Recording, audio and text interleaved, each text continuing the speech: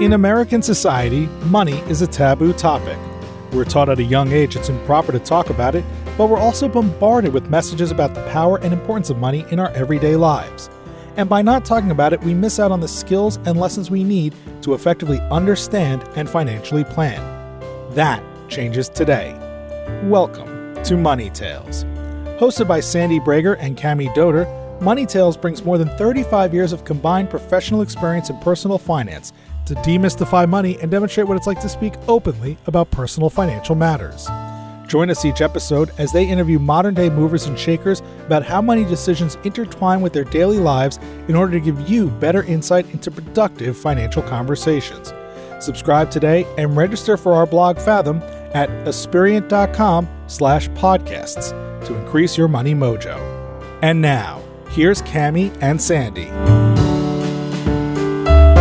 Hi, this is Sandy. In this episode of Money Tales, our guest is Elizabeth Lesser, one of Oprah Winfrey's Super Soul 100, a collection of 100 leaders who are using their voices and talent to elevate humanity. In our conversation with Elizabeth, we learn about her abilities as an exceptional visionary and business leader, and also how she's often uncomfortable and can lack confidence about personal financial decision-making. With this combination of strength and vulnerability, Elizabeth elevates the money conversation by being human and honest. It's no wonder why she's on Oprah's Super Soul list. Cami here. You should know that Elizabeth is a best-selling author and the co-founder of Omega Institute, the renowned conference and retreat center located in Rhinebeck, New York. Elizabeth's most recent book, Cassandra Speaks, reveals how humanity has outgrown its origin tales and hero myths and empowers women to trust their instincts, find their voice, and tell new guiding stories. Sandy and I appreciate how Elizabeth demonstrates many of the insights and practices she discusses in her book as she tells her important money stories. Before we dive into the conversation, this is a reminder that Money Tales is brought to you by Aspiriant, a leading independent wealth management firm, where we passionately believe in the importance of having money conversations. Now, on to our interview with Elizabeth Lesser. Elizabeth Lesser, we're looking forward to this conversation. Thanks so much for joining us on Money Tales. Thank you for having me. Just a pleasure to be here. We always start these conversations out by asking our guests to share with us the journey of your life in 2 or 3 pivotal moments. We know that's challenging, but give us the overview to help give us some context for our conversation today. I was born into a family of 4 daughters, a mother, a grandmother, a great aunt, all in one house and one father. He was the leader of the whole clan. He was a very kind of powerful, his way or the highway guy. And for some reason, I still don't know, I kind of self-selected as the one who stood up to him. I just thought it was absurd. How come one person, just because of his gender, got to tell everyone else what we were going to do, how we were going to do it, when we were going to do it, who could talk when, and everything like that. And that sort of followed me all through life, college, starting a business, being in male-dominated fields. I just always had this no, this is not right. So I've been involved in all sorts of social justice work. And oddly, I've also always been a spiritual seeker, someone who wants to make sure that who I am on the inside matches up with how I'd like the world to be. So I've also been very involved in meditation and yoga and psychotherapy and things about tuning ourselves, even as we tune the world. And so that's it in a nutshell. Elizabeth, can you tell us what money was like in your home growing up? Yeah, very confused. My mother was an intellectual, socially aware in her college years, which was unusual for her to even be a college graduate, the first in her family. She was a communist. She joined the Communist Party. This was in the 1940s, late 1940s. And my father was certainly not a communist, but he was a nature lover. And even though he was an ad man on Madison Avenue, he was a madman. You know, if you ever watched Mad Men, Sure. He was one of them. He really didn't care about money. He just wanted to get home and take off his suit and tie and tramp in the woods. And by the time I was in high school, they left Long Island, where I lived, moved to Vermont, and went back to the land. So my mother's message to us about money was, money is evil. Capitalism is wrong. You shouldn't want too many things. You shouldn't buy too many things. Shopping malls are where the devil lives. And my father just didn't care about any of it. He just loved nature and ideas and books. And they were both intellectuals. And money was just nothing you were supposed to think about, talk about, try to get, show off about, or anything like that. Elizabeth, that is a really interesting background. Your mom and dad seem like opposites, but not opposites. So they had a lot of similarities. Would you share with us, when did you start thinking about money? I never really thought about it that much as a kid because you weren't supposed to. Now, there were a lot of things I thought about that I wasn't supposed to, but for some reason, the money thing was very strong. And then I went to Barnard College in New York City, which is the girls' school of Columbia University. And it was a hotbed of activism, feminism, anti-war. This was in the 1970s, early 1970s. And I just threw myself into social action work, feminism, civil rights, anti-war. And also it was a time of American culture when gurus from the East were like washing up on the shores of America. And I was fascinated by this. My parents also were atheists and thought that if you had any spiritual leanings, you were therefore not very intelligent. But I always, as a kid, I wanted to go to church. I would tag along with my next door neighbor to Catholic Mass. I remember once I came home with a smudge on Ash Wednesday, and everyone in the family just fell on the floor laughing, like I was this sort of romantic, spiritual little girl.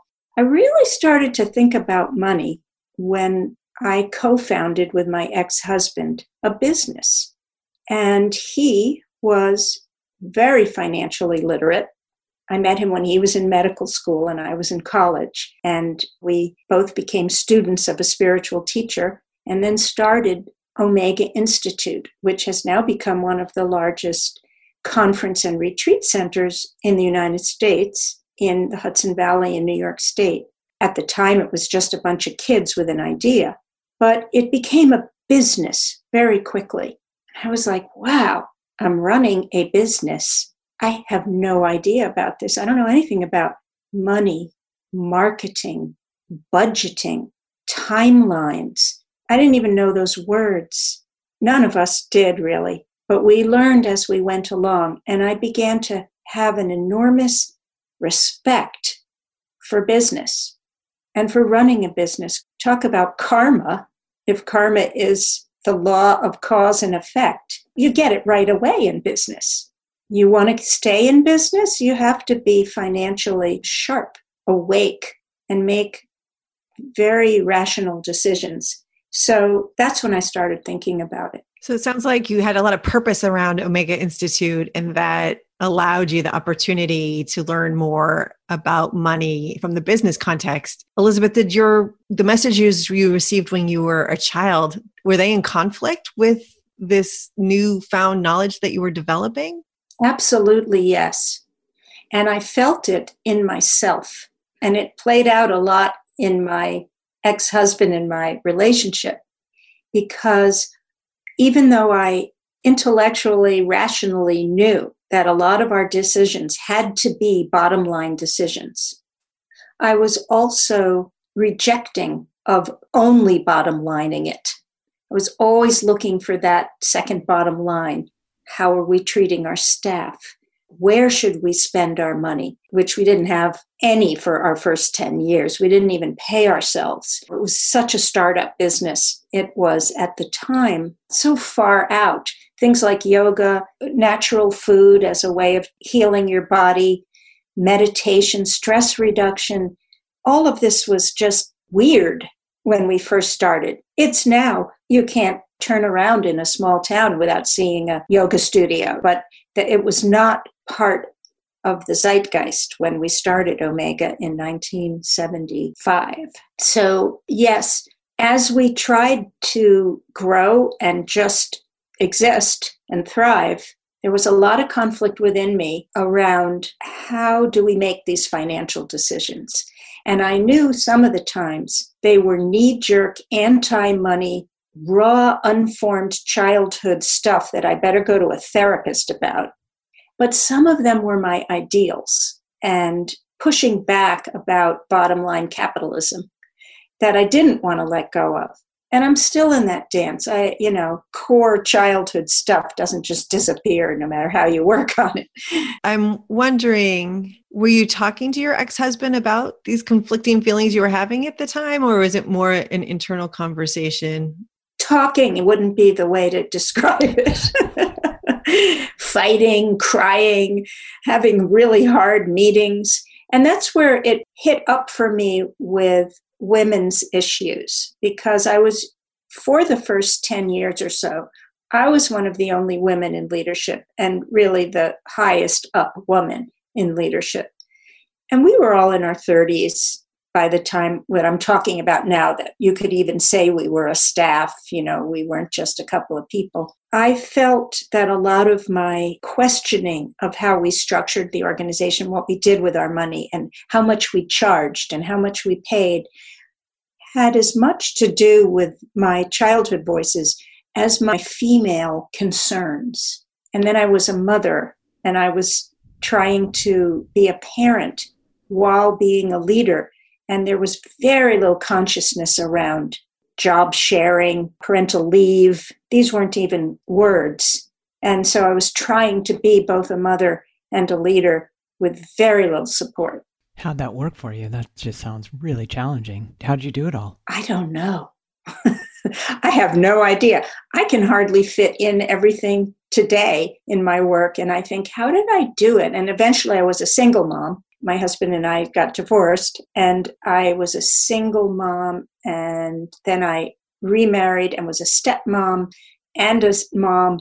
And it was chaos. And so how moms do it, and dads, because there are so many great dads. We don't live in a society that really supports families in the workplace. It's one of my most cherished ideals that we could change, supporting parents in the workplace. Do you have some ideas of what changes you would make to better support parents? One is just a meta change, which is valuing the family and knowing that children, if everyone works and no one cares for the kids, we're not going to have a very good society. So it comes down to us deciding as a society what's important and what's of value. And should people have to stay at work after 4:30 p.m. to prove that they care about their business? Now, things are going to change because of COVID and the way we've all started working at home. And I actually say, thank you, COVID. Silver lining. I just think changing parental leave, changing shared jobs, and then my biggest desire is for it no longer to be thought of that women raise the kids and the dads babysit every now and then. We all raise the kids. There's no such thing as could you watch the kids. Both parents have that caring instinct in them so that no one has to ask anybody else. They're both attuned to the needs of the children and the family. So it is not just weighted on the woman. Elizabeth, would you share with us, what has been a pivotal money decision you've had to make? I think the biggest one for me is learning how to ask for what I deserve as a salary and as money. For a long time, both because my childhood upbringing that money doesn't matter, or that it's even worse than that, it's bad. And also, I think as women, we sell ourselves short in asking for what we, not even knowing what we're worth. Forget about asking. First, knowing. The imposter syndrome that, like, I don't really know enough to be the vice president, the president, the manager. I don't know enough. Whereas men they also don't know enough, but they have the hubris, the positive hubris, to be like, yeah, but I'm cool and I've got this and I'm going to do it. For us to develop our backbone when it comes to knowing what we're worth and asking for what we're worth and knowing how to negotiate. I was terrified to negotiate. I was terrified to negotiate if I went to a country where negotiation was like, you go to Turkey or, and people are like bartering for the rug. And I'm like, oh God, just give him what he wants. So I have had to learn that. And I'm in my 60s and I think I'm finally learning it. And it's taken me a long time to know my worth, to speak my worth, and to draw some lines in the sand.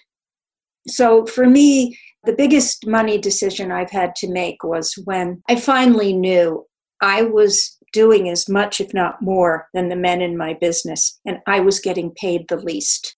We had brought a consultant in to our organization to do some other stuff, and I finally thought, I need help. I don't know how to do this. And I asked him, teach me how to know my worth. It was therapeutic. It was like a therapy, several sessions with him, and how to ask for it. What happens when they say no? Then what do I do? I was a baby in it. But getting help was very important. Good for you. I think it's fantastic. I think some of us why do we have to know all this innately? Everything from being a great parent to being a great business person to how to negotiate. When you don't know, you seek guidance. And it doesn't surprise me. It sounds like that's very much who you are. Elizabeth, for our listeners who might be struggling with this same effort, what advice do you give? Some of it, the hardest part for me isn't the negotiating, it's knowing our worth. That's deep. It's not only deep in your own upbringing, even your own cultural world or your church or whatever it is that influenced you. It's the whole culture. My newest book, Cassandra Speaks, is about looking at those old stories, this story that women were born second, first to sin, not to be taken seriously, be quiet, hide your body. These are messages that have been told to women through the ages. We might think, I don't read the Bible, I don't read Greek myths, what are you talking about? Those stories still stick to us. They stick to our culture. We hear them all the time. And so the first line of work for me really could be called therapy. If you're feeling, I could never ask for a raise, or I get terrified when I go and have to talk about who I am and what I've done and show off my value. If you think I'm showing off, I'm talking too much. If you hear those messages, I really suggest getting help. Just basic therapy or coaching. So you can say, whose voice is that telling me I'm no good or I'm an imposter? That's what therapy is really good for. Not like psychotherapy that goes on for years or years even. Just some help in whose voice is telling me what in my head. Our heads are very crowded with also our mothers in there, our grandmother, all the way, all our ancestors, the church, the school. It's just like blah, blah, blah. And meditation is another really good practice for quieting what the Buddhists call the monkey mind, quieting, settling, like the dirt settling in water, so that maybe a clearer voice and a clearer sense of self can emerge. I'm feeling more calm and more sure of myself just hearing you describe that. So thank you, Elizabeth. I am too, Sandy. I'm really glad you brought up Cassandra Speaks. Let's talk about that book, because I think it's so interesting that you start with these stories and you make the argument that it's important to retell stories. And especially as a woman, there are few stories where we're protagonists, where we have the power, where we have the money. And you talk a lot in the book about power. And I'd wonder if you could just describe some of your ideas for our listeners. Well, I break the book up into 3 sections: origin stories, power stories and then your story, changing your own story. I call it a brave new ending. I go into quite a few of the early stories that I believe still stick to us, whether the Bible stories, mostly Adam and Eve, and then some of the Greek myths. The reason I call the book Cassandra Speaks is I was reading about Cassandra at the time when there was that televised trial of Dr. Larry Nassar, who had sexually abused over 30 years, hundreds of young athletes, mostly gymnasts, many of them Olympic athletes. And they had told their mothers and fathers and coaches and college coaches and the International Olympic Society, and they told everybody, this doctor is not healing me. He's sexually abusing me. Hundreds of them over 30 years. And no one believed them. And they had to keep enduring this. And finally, a few of them started finding their voice, speaking their truth, and demanding to be believed. And the most wonderful part, I decided to call the book Cassandra Speaks when I was watching the televised trial. And Judge Rosemary Aquilina, she did something that was very unusual and unheard of in a courtroom. She allowed any witness who wanted to speak for as long as she wanted. And more than 100 young women, some by now were actually in their 40s because it had gone on for so long, all told their experience. And she made Dr. Nassar sit there and listen to every one of them. And it went on for days. And she would say to them, I am listening to you. I am believing you. No one has believed you, but I believe you. And I hear you. Tell us what happened.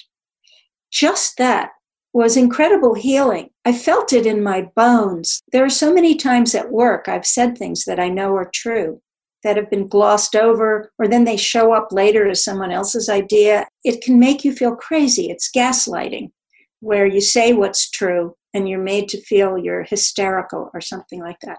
So Cassandra was a princess in Troy in ancient Greece, and she was the most beautiful princess in the land.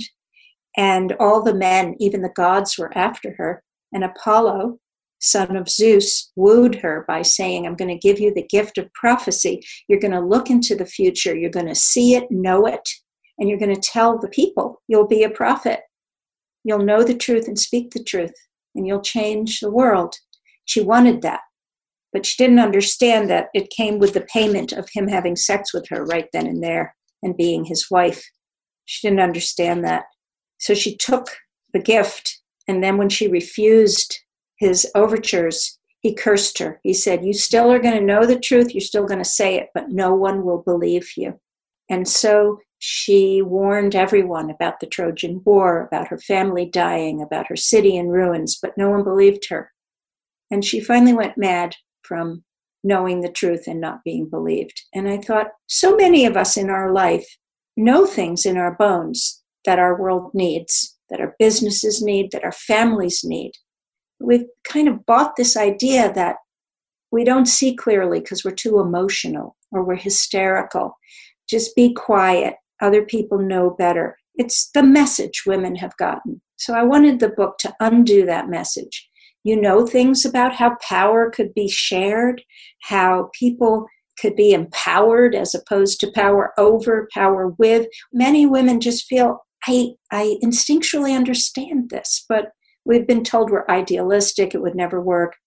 I wanted this book to give women in their real everyday life the encouragement to trust themselves, to find their voice, and to use it. So great. I think money is tied into that conversation because in our society today, we do little to educate men and women, girls and boys, about money. I agree. And because of all of these stories we've been told, I've found that some women really struggle with finding the power that comes with money, generating money. I'm one of them. I feel very financially illiterate, even though I've been part of a business and been aware that money and power are inexorably linked. It's not a bad thing. Money is energy.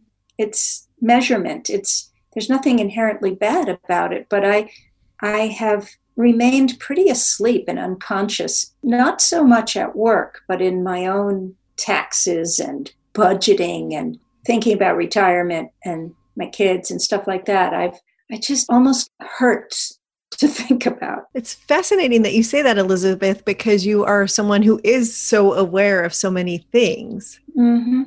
And so I wonder, what do you think played into you not having the awareness around money or not wanting to really dive into it?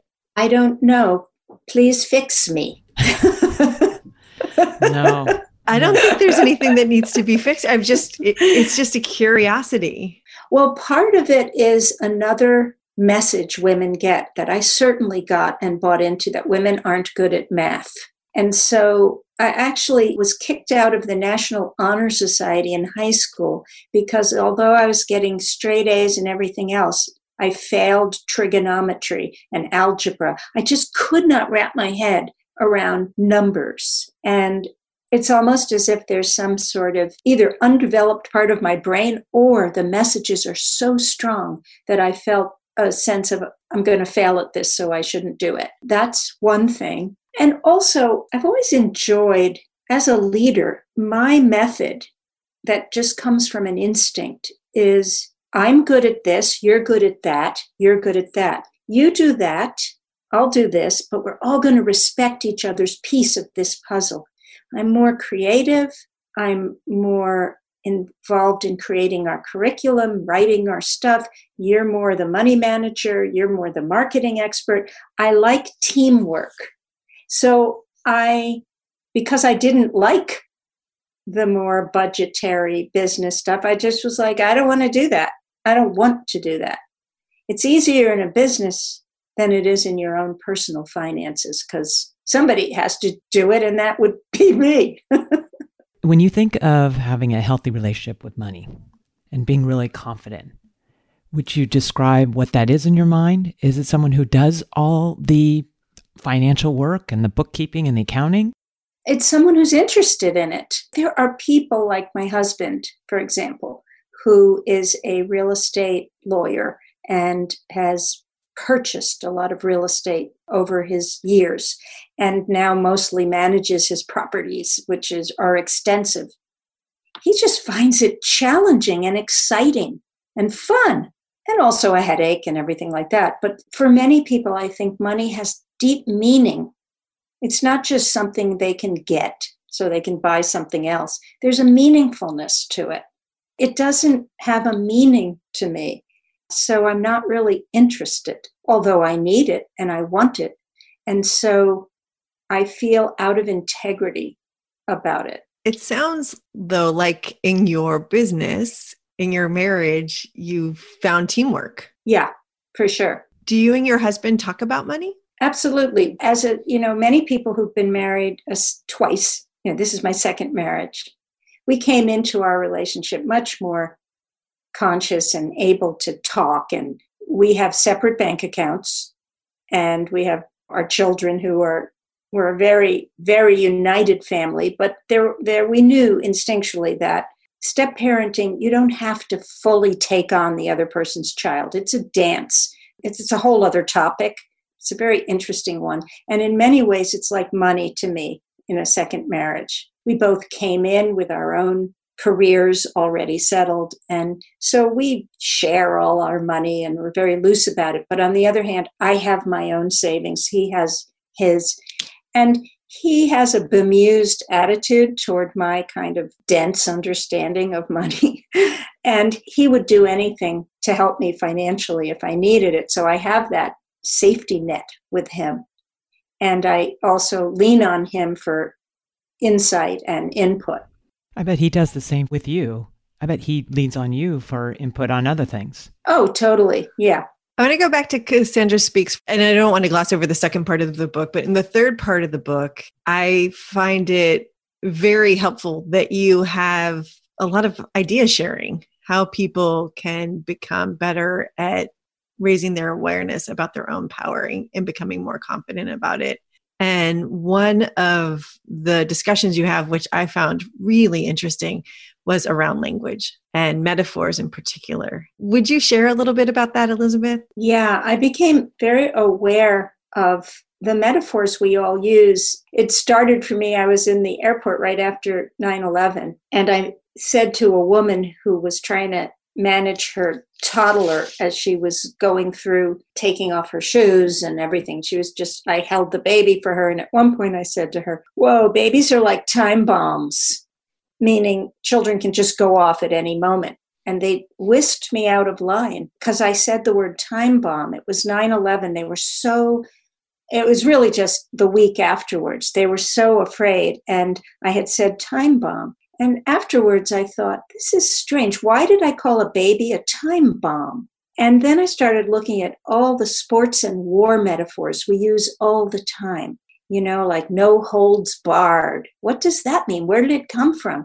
I started looking up all these metaphors. No holds barred is a boxing metaphor where you can punch someone anywhere, in the face, in the head. There are no holds, or maybe it's wrestling, no holds, no moves that are barred from this particular fight. And that's become what we say. I love you, no holds barred. We don't even know why we're saying it, or hitting something out of the park, or beneath the line, or just about all of our acceptable metaphors are all sports or war. And I thought, that's really interesting. In language, it's like that. If you walk through a park and you look at all the statues, they're all of warriors. You would never see a woman giving birth statue, let's say. Our metaphors, our art have been all organized around the idea of warriorship. Now, warriorship is a necessary human instinct and skill, how to fight for what's right when you need to.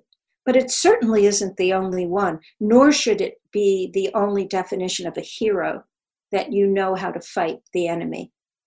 So a lot of the book and a lot of my thinking is about redefining what it means to be a hero. I call these the first responders. Why don't we value kindergarten teachers who are teaching children how to communicate, how to share?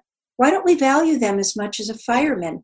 Thank God for firemen, but thank God for kindergarten teachers and home health aides and nurses and the first responders we've seen during COVID.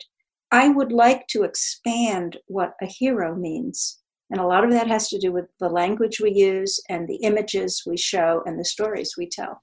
Wow. Yes. Yes, Anne.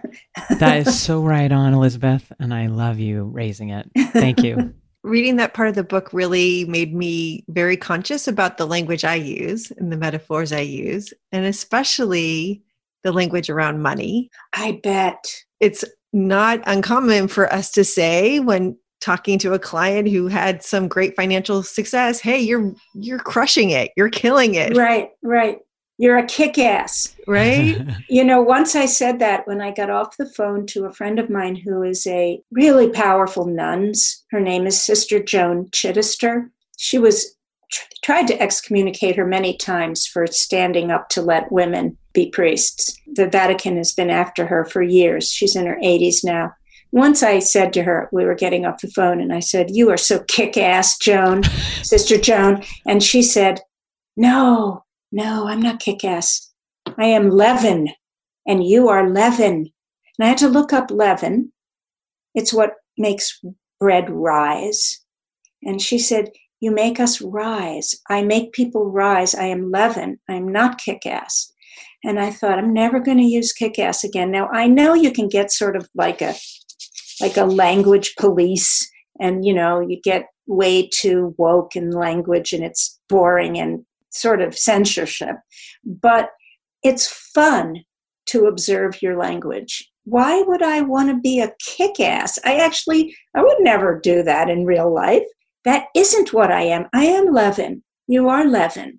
I love that. It did make me think about something we've mentioned on Money Tales before, which is that there are many different slang words for the word money. Far more than like certain words like love. I think that's an irreplaceable word. I don't think there's another word in the English language that I'm aware of that replaces love. But with money, there's cabbage, there's dough, there's moolah. Yeah. And I just thought that was really interesting. So when I was reading about the story you just shared in Levin, I was thinking, well, rolling in the dough still works. Can I ask you something? So I started telling you my money unconsciousness woes. And when I said fix me, I was joking, but I wasn't joking. What do you do for someone like me who is a successful, self-aware person? But I do feel I could use some help. How do you help people? Well, thank you for that question. Oftentimes we start, Elizabeth, by talking about values and the purpose of the money. And then we'll talk about visions of the future and trying to tie the values and the purpose together with the vision and starting to unlock some of the blockages. Mm-hmm. It takes time. It's not uncommon. A lot of people have different relationships with money. That's part of the reason I love what I do, is being able to be in those intimate conversations and really understand. Sometimes therapy, as you suggested, is really helpful. But also, I think for some people, they're just not interested in being able to delegate and find someone else to do that work is a really nice balance. I think and that's part of what we do for our clients, but there needs to be a lot of trust there, and there needs to be information sharing so that there is awareness. So it's finding the right balance. And Sandy, I think you've done a really great job on this financial literacy, and it's having the foundational knowledge on a lot of different topics that then instills the confidence that you realize this stuff isn't that complex. I might not want to go deep. And I have decided to divide and conquer because I do these amazing things like write powerful books. I just want to bring up divide and conquer. I went right into it, Elizabeth, right into it. Of course, we all do. That's a great point, to divide and delegate. And thank you for that. I just think it's really important for people. This, to me, what I really love about Money Tales, and it's my own journey, is getting comfortable that doesn't mean I need to be a CPA, work on Wall Street and know such, the intricacies, talking about it, knowing foundational knowledge. And if I do then decide to let others do some of the work, I just come at it much more confident. And I don't think about the need to fix someone, and that I'm making it the I hope everybody walks away with that same, they are the I. They do not need to be fixed. That's all fine that you've got that comfort zone, you're talking about it, and someone else does the work for you. I don't do everything. There's a lot of stuff I don't do in my home. Others help me with it. Excellent. I think when it comes to financial literacy, and especially investments, one of the hurdles for many people is the language. There's a lot of jargon. Yeah. And I think it's a turnoff for many people, in my experience, especially women. Even working in this profession for over 20 years, conversations can get way too jargony for me. Yeah, like when it comes up for me, I will get a lot of shame that I don't understand the words, whether it's when I'm doing my taxes or thinking about, should I put aside money in this or that for my kids and school funds? And shame is a word that comes up that I don't know or understand the language. That's a tragedy. That it shouldn't be that way. And part of it is because just in our country, we don't do enough to provide financial literacy education. And so I think as adults, we do feel like we are expected to know things that no one's ever taught us. And unless we've taken time to learn on our own, which in some cases can be really difficult to do. So I'm glad you asked us that question. Thank you. I know. Thank you. Elizabeth, as you look at your life today, how would you describe your current relationship with money? It's really changing because when you get into your 60s, and my husband is 70, even though I've been acutely aware that life is a journey with a beginning and middle and end, you're moving into the downside of the mountain. I am thinking a lot more now about saving, and I have 5 grandchildren, and I'm helping them with school, private school tuition and other things. And one thing that's a big question for me is, and they seem to agree with this idea, instead of thinking of saving money for when I die that they would inherit, using it now to help them so that I can enjoy seeing them have a better life because of my money. So I've been thinking and wondering about that. And also, of course, it's been very hard in COVID. Our organization had to close. It's been closed for a year because we're an in-person learning center where you stay and eat and sit in classrooms with other people. New York State shut us down. We weren't open anyway. We're looking tentatively at maybe opening in the summer, but we've had to let go of 2/3 of our staff, and we've had to all take enormous pay cuts. We're hanging on, waiting, government assistance, some loans, things like that. So I've tightened up some financially. I would say my relationship with money now is less about accumulating and more about saving and distributing. Elizabeth, how do you want to be remembered? I have a funny story at the end of Cassandra Speaks about when I was invited to speak at a conference in Austria, and there were only 2 women on the panel. The rest were all powerful men, mostly from spiritual disciplines, the Dalai Lama and people like that. And for some reason, they invited me to speak and the author Isabel Allende to speak. And I had never met Isabel. She's now one of my dearest friends because the theme of the conference was legacy. How do you want to be remembered? And I thought, as I was planning my speech, I'm not resonating with this idea of legacy and how do I want to be remembered. I thought to myself, because I was a backpacker for many years, and the backpacker's credo is leave no trace. And I've always thought, like, well, maybe just the love I gave, that'd be a good thing to leave, but I don't care about the rest. I really don't. I won't be here. I'll be somewhere where none of these things really have cachet anymore. So it doesn't matter to me. Anyway, when Isabel Allende got up to speak at this conference in Austria with a lot of pomp and circumstance, and she's tiny, she got up to the big podium and the man asked her, what do you want your legacy to be? She said, oh, legacy, it's a penis word.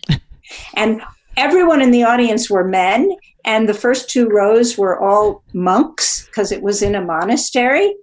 It's a penis word. And everyone gasped except the Dalai Lama, who laughed. And I thought, okay, I'm going to rip up my speech and say whatever I want. God bless you, Isabel Allende. And so later she apologized and said it was a different P word. It was patriarchy and it was about ego. She doesn't care how people remember her. That's not why she does what she does. She does what she does to bring joy and laughter and deliciousness into the world. And she doesn't care how she's remembered. And I don't really care either. Great. Well said.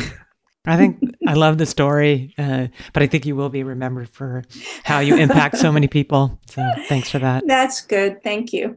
And Elizabeth, you've done so many things in your life. What haven't you done yet that you most want to do?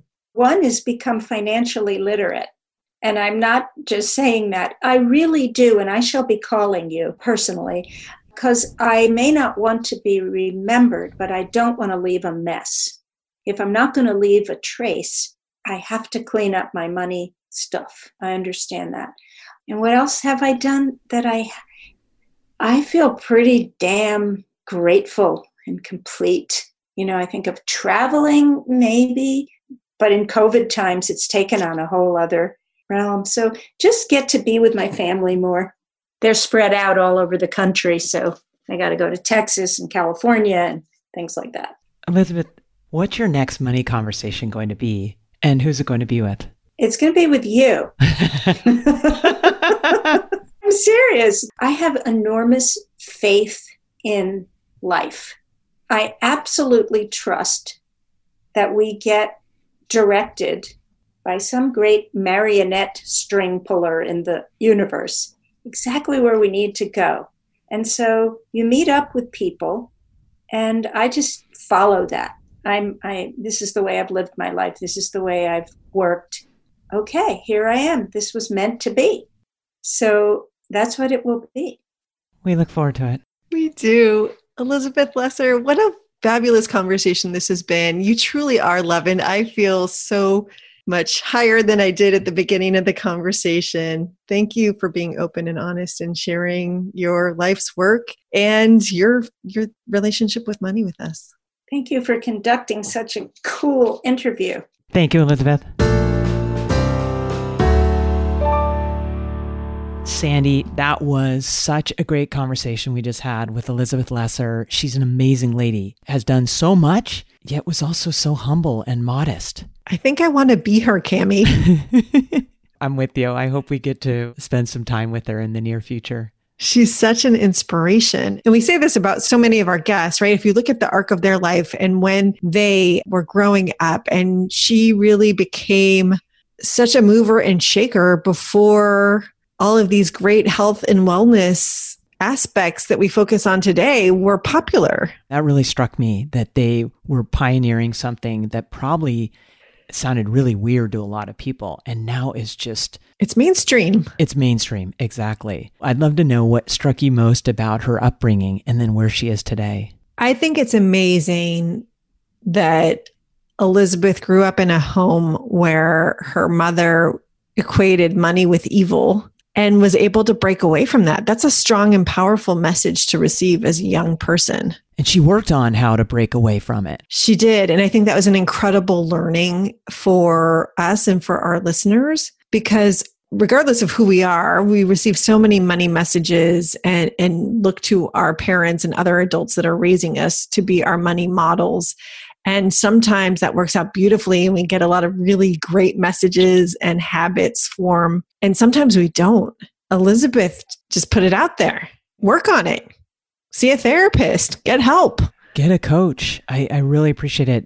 These are not bad things. You are not broken if you need help in an area. For me, what she was espousing was so important, that she wanted to get more comfortable with money. And so hire a coach, hire a therapist. I thought that was really powerful.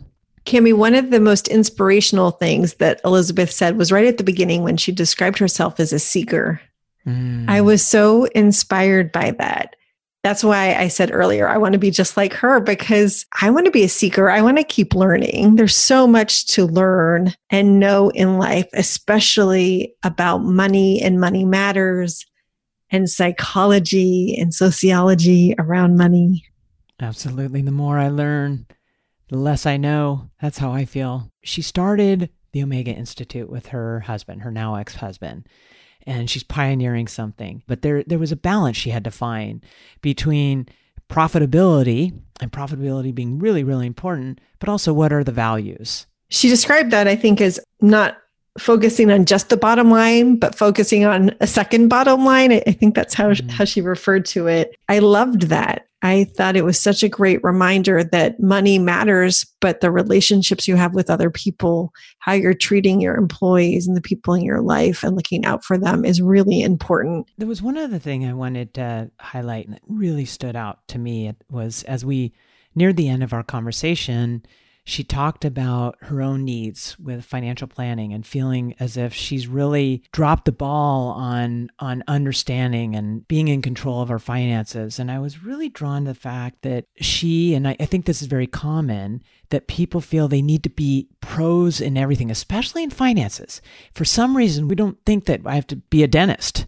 I don't have to be my kid's doctor. But for some reason in society, we think we need to know everything about financial matters. And instead, I think there's a foundational knowledge she's seeking, which is great. We think that's really important. But I really love that we had the opportunity to say, you don't need to be a pro in all this. That's right. And there's a whole host of different financial advisors available in the world. And looking for one can be very daunting. It's really important, I think, when people recognize that they want help, that they want to delegate, that they spend time and attention understanding what their needs are and finding the right fit with an individual advisor or a firm. And part of that is knowing what services the advisor provides how the advisor is compensated. That's a really big piece. Not all advisors are transparent about that. So I think it's really important to ask. It's also important to understand what professional designations the advisor has. That will indicate what ethical requirements they subscribe to. It relates to the amount of education and training that they've had. It also impacts the type of advice that they're giving. It's so right on. It's so right on. And then fundamentally, you have to like this person. You have to trust them, because this relationship, if it's really successful, it has to be a really open one where you're sharing a lot of your concerns, your values, your goals.